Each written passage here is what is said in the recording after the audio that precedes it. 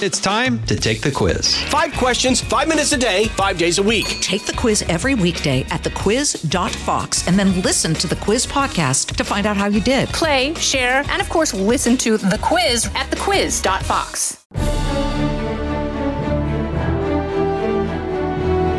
Fox News Podcasts presents the Bret Baier Podcast, Common Ground. There are a number of senators on the Republican side that continue to want to find common ground. We emphasize the conflict and controversy sells, and I think that's a problem because most Americans look at Washington and see something that's broken. Why don't we look for ways that we celebrate what this country is capable of doing? It's amazing what you can do when you get off social media and you start talking and communicating with one another because there is common ground. With Fox News chief political anchor Bret Baier.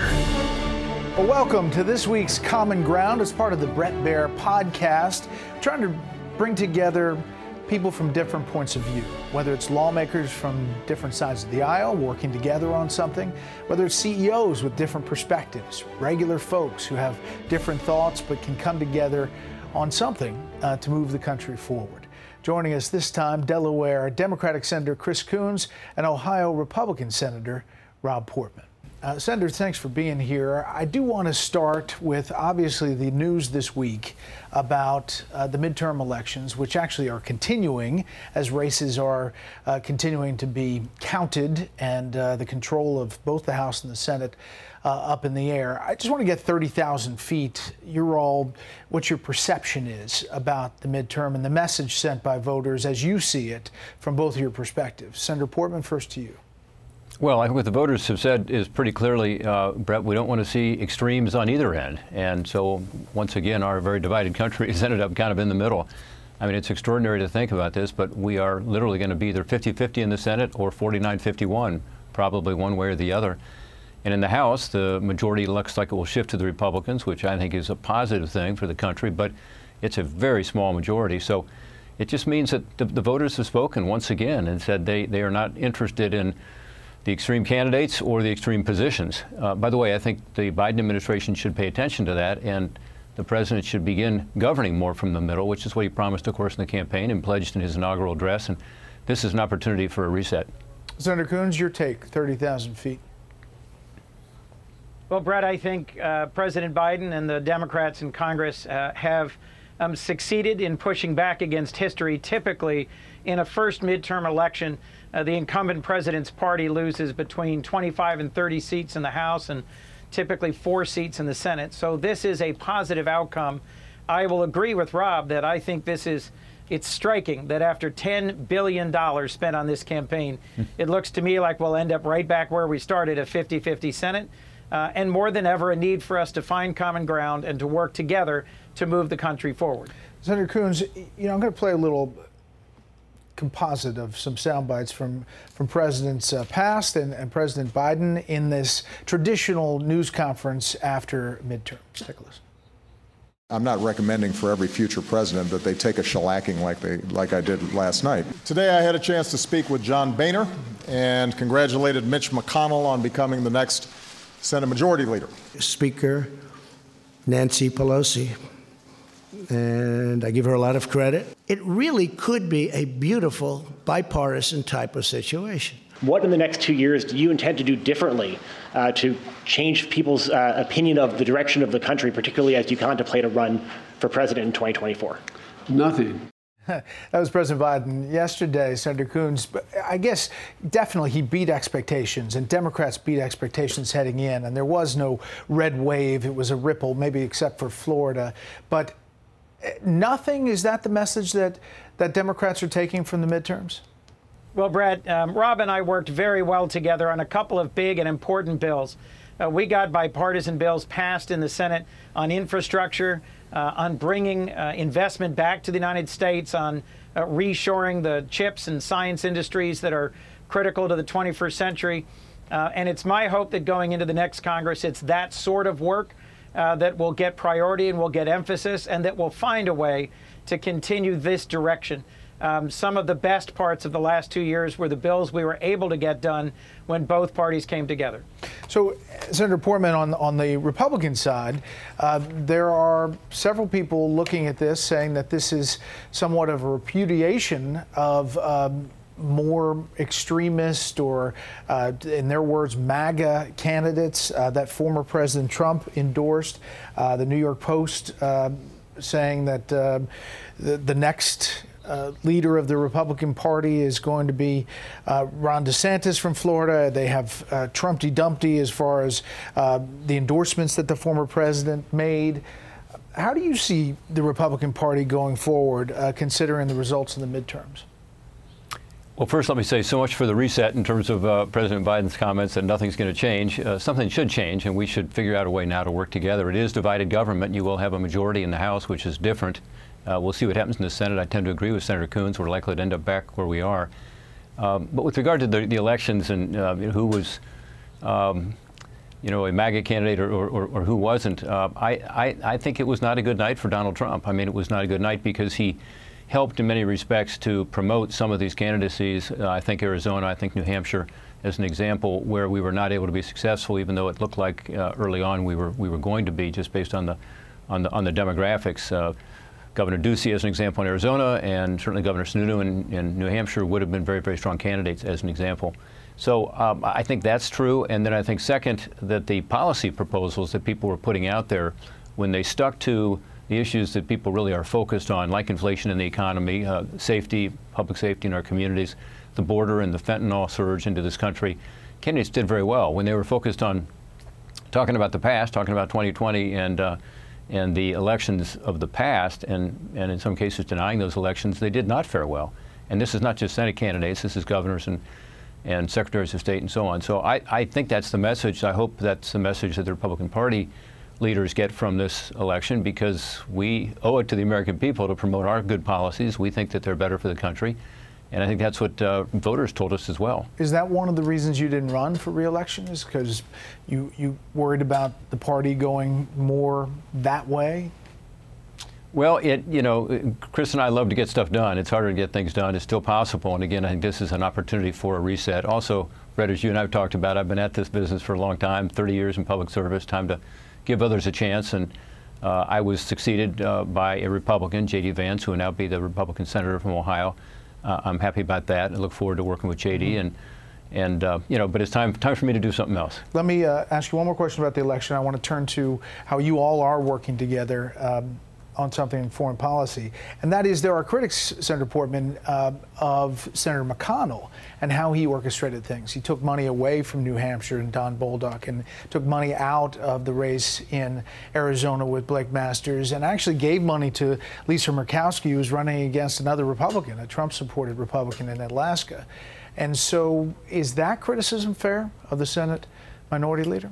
No, I'd say just the opposite. Some people say that the $100 million or so on that President Trump had was not used very much in terms of these races, and there's a fact basis for that. You can look at how much money was put in. But as an example, in Ohio, J.D. Vance was behind at some points, and then he was tied. It was a tight race. It was Senator McConnell who stepped forward and provided over $30 million for Ohio, which is unprecedented, and got him over the top, even though he was former President Trump's candidate in the primary, not Senator McConnell. So Senator McConnell really stepped up. Same goes for these other states. Georgia is an example where spent an enormous amount of money. Wisconsin, getting Ron Johnson over the line, and he was our Republican incumbent who won, ran a good race, but he needed the help, and Senator McConnell stepped up. So I think when you look at the numbers, Senator McConnell raised an unprecedented amount of money for the leadership fund, and then he deployed it, I think, properly to win some important races like Ohio.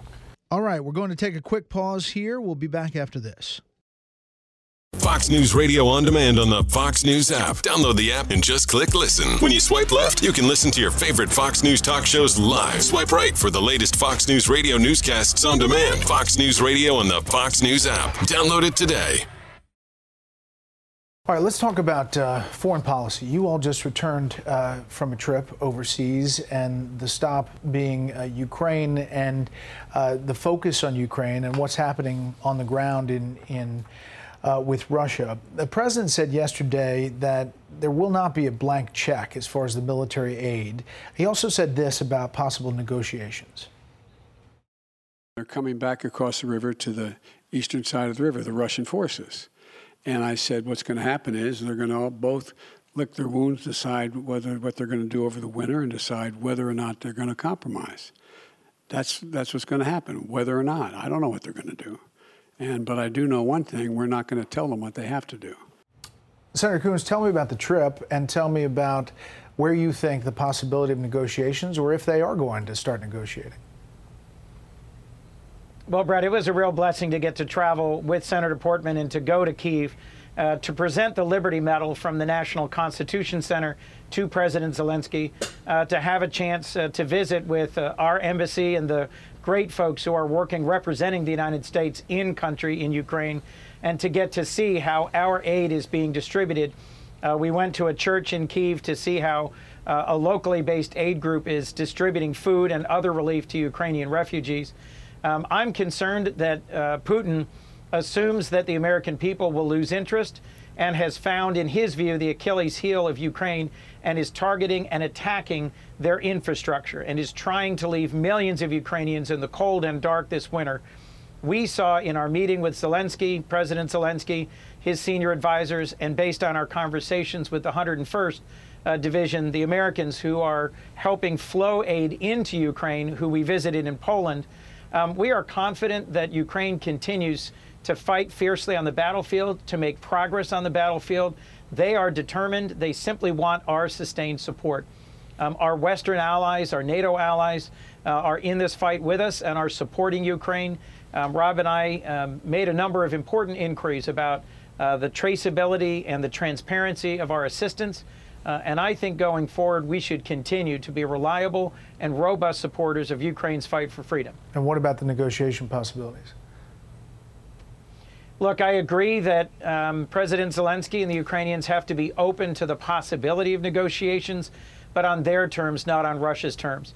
Putin, from the outset of his unjustified and brutal invasion, has demanded that Ukraine essentially give up its sovereignty. And they are fighting fiercely, and they deserve the chance to make their course of decisions about the future of their country. Senator Portman, there are some inside the Republican Party who are concerned about the money flowing there, that it's going to be never-ending. Josh Rogin wrote a piece, the next Congress could cause Ukraine to lose the war, saying Leader McCarthy and other GOP House leaders are already discussing how to alter the Ukraine aid package in the next Congress to respond to a wide array of concerns within their caucus. Some far-right lawmakers are calling for a complete cutoff of aid to Ukraine, but many Republicans are looking to cut much of the economic assistance while keeping or even increasing the military component, something of a compromise. There is a debate about that going forward. Well, I think it's appropriate to have a debate. It's a lot of money. On the other hand, it is absolutely essential that we continue to support Ukraine during this pivotal moment. I mean, Russia, an authoritarian country, waltzes into its neighbor, Ukraine, a democracy, a strong ally of the United States. And if we don't stand up along with the rest of the free world, which, you know, there are 50 countries who have provided military assistance to Ukraine, it's not just us, and the message that is sent to China vis-a-vis Taiwan and other places, to Iran and the Middle East and Israel, and to other authoritarian regimes is absolutely against our national security interests. So I think it's really important that we step up and continue to support them. The funding needs to be accountable. There's no question about that. This is not a blank check. This is American taxpayer money. And of course, we ought to have a clear accounting of how the money is being spent. And that is happening to the extent it is possible during wartime, which is difficult. Could we do better? Yeah, I think we could. There are two things that I was impressed with, and Senator Coons and I, as you mentioned, visited the 101st, first in Poland, which is a group that's taking a lot of this military equipment, getting it into country. And there is end-use monitoring that is unprecedented for that weaponry, to the point that both the 101st and the folks in the embassy in Kyiv told us that they do not believe that there's been any diversion of American military weapons to the Russians or other forces, or other, Belarus or anywhere else. That is amazing, really, given how much we've been sending into country. But it's partly because we are monitoring it, and that's important, and we'll monitor more as we have the ability to do that. Second, with regard to the humanitarian aid and the aid for the economy, just to keep Ukraine from collapsing, That funding also is subject to some accountability measures, and those guardrails include having Deloitte, which is an accounting firm, looking over it, also the World Bank issuing the money and therefore keeping account of the transparency side of that and issuing reports on it. So I think that can be strengthened more, but it should be known by the American taxpayer that that's happening right now. The final point I just want to make, Brett, is this is the battle of our times in terms of the fight for freedom. And I think about Kuwait, back when you and I were first getting started in this business of politics, the last time really an authoritarian regime stepped into another country and tried to take it over. We sent about 500,000 troops to the Middle East, and Saudi Arabia in particular. And you remember what the tremendous cost and tremendous logistics. I think about the number of troops that we sent to Iraq and Afghanistan. That's not what we're doing here. There are no American troops on the ground, period. So this is something that I think is a much more sensible approach. As long as we have the help from the Europeans and many of our allies around the world, I think we can provide the Ukrainians what they need to defend themselves. The big news today is the fact that the Russians are actually moving out of the one city, the one territorial regional capital that they took, which is Kherson spelled K-E-R-S-O-N, and they're actually pushing out. So this is a big victory for the Ukrainians today. The Ukrainians are also making progress in other parts of the country. So as they win on the battlefield, that's when Russia will be willing to come to the bargaining table and actually talk. Right now, I think we need to support them in every way we possibly can. Yeah, Senator Coons, when you look at those maps, you can see there is movement here, and the Ukrainians are making progress. The question is, how, when does this come to an end, and at what cost? You had the chairman of the Joint Chiefs, the Economic Club in New York, saying, when there is an opportunity to negotiate, when peace can be achieved, seize it, seize the day. There's just a lot of Americans wondering, how long does this last, and do we have any sense? I think it lasts less long if we are strong Senator for Coons? providing help. I could not agree more. If the message from the United States is that we are a reliable partner, that we will continue to provide robust support, economic, humanitarian, and military, that increases the odds that Putin realizes he cannot win and he comes to the table. If Putin wins, freedom loses. And if Putin comes to the table and negotiates because he sees he cannot win in Ukraine, that is a significant step forward for the Ukrainian people and for the cause of freedom around the world. I want to end where we began and talking about the possibility of politics changing in the U.S. Senator Coons, Democratic Representative Elissa Slotkin in Michigan, she won her race, but it was a tough one. And she talked about how she thinks people are changing and the ideology is changing. Take a listen. Our state voted for Donald Trump in 2016, but I think at this point, people are just looking for someone who plays in the center and is a pragmatist. They don't like the extremes on either side of the aisle, and I think that's what we're starting to see. And Michigan is often a bellwether of trends to come in the rest of the country. There's some people in politics who, even after the midterms, say, listen, that's looking through rose-colored glasses, that each party stirs the base come election time, and we're going to get ready to go into a presidential election season in a nation that is clearly very divided. How do you see it? What she said, is there a rise of the center that is possible? Both of you are obviously senators who reach across the aisle to try to get things done. Well, Brett, I'm here in Georgetown, Delaware, for a very Delaware celebration called Returns Day. It happens 2 days after the election, and the folks who win and the folks who lose in the election march down the main street here or ride down the main street in a wagon together, and we have a burying of the hatchet. Literally, the folks after the elections get together here in the county seat of our southernmost county and bury a hatchet in beach sand. I think it's a good symbol of what I think the American people are looking for, which is move forward past the elections, enough with the attack ads, find ways to listen to each other and work together and get things done. What I heard from the folks I was talking to here today in Georgetown, Delaware, was work together and solve problems. I'm grateful for Senator Portman and his partnership as we've gotten bills across the line into the president's desk. And I'm hopeful in our last few weeks together here in the end of this Congress, we can continue to provide the needed support for Ukraine. And Senator Portman, your thoughts, about that message. Is there a rise of the center? I guarantee you it's going to be a bumpy primary, considering what we're looking at already. Well, Brett, I attribute all this movement toward more common sense, finding common ground to you. You put people on your show who actually want to talk about that. My view is pretty simple. I think the American people elect us to get things done. We have a job to do. And we have our points of view, and it's important that we strongly express those. But at some point, we've got to solve issues like immigration and the border that's out of control, like this inflation problem that's a huge, huge issue, like public safety. So, Senator Coons does a good job of reaching across the aisle and working with Republicans to get stuff done. I'm probably going to hurt his re-election chances in his primary by saying that. But that's what we need more of. Honestly, I think that's what the vast majority of voters want. But we've found ourselves too often, I think, just speaking to the extremes. And again, it's not that we shouldn't have differences. Of course we can have differences. That's fine. This is a democracy. It can be a vigorous debate. But at the end of the day, if you're not getting stuff done, but rather running into partisan gridlock, you're not serving anybody. And let's face it, we got plenty of problems, and the world has plenty of problems right now, so we got to figure that out. So honestly, Brett, thanks for having us on this evening to talk about it. But you've done this with me a number of times now. I've watched your show a lot, and it's great because you're bringing people together, different points of view, but say, how do you find that common ground and move the country forward? Well, Senator Portman, we appreciate it. Senator Coons, thank you very much. And we're going to keep doing this. Pass the word up on Capitol Hill. Maybe more of your colleagues will come over and talk to us about what they're working on. Senator Portman, Senator Coons, thanks for the time. And thank you for tuning in to the Common Ground podcast. It falls under the Bret Baier podcast. You can download it every week on FoxNewsPodcast.com, Spotify, or wherever you download podcasts.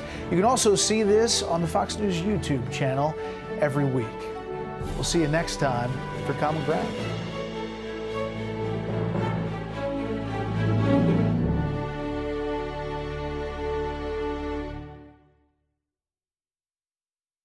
Jason in the House, the Jason Chaffetz Podcast. Dive deeper than the headlines and the party lines as I take on American life, politics, and entertainment. Subscribe now on FoxNewsPodcast.com or wherever you download podcasts.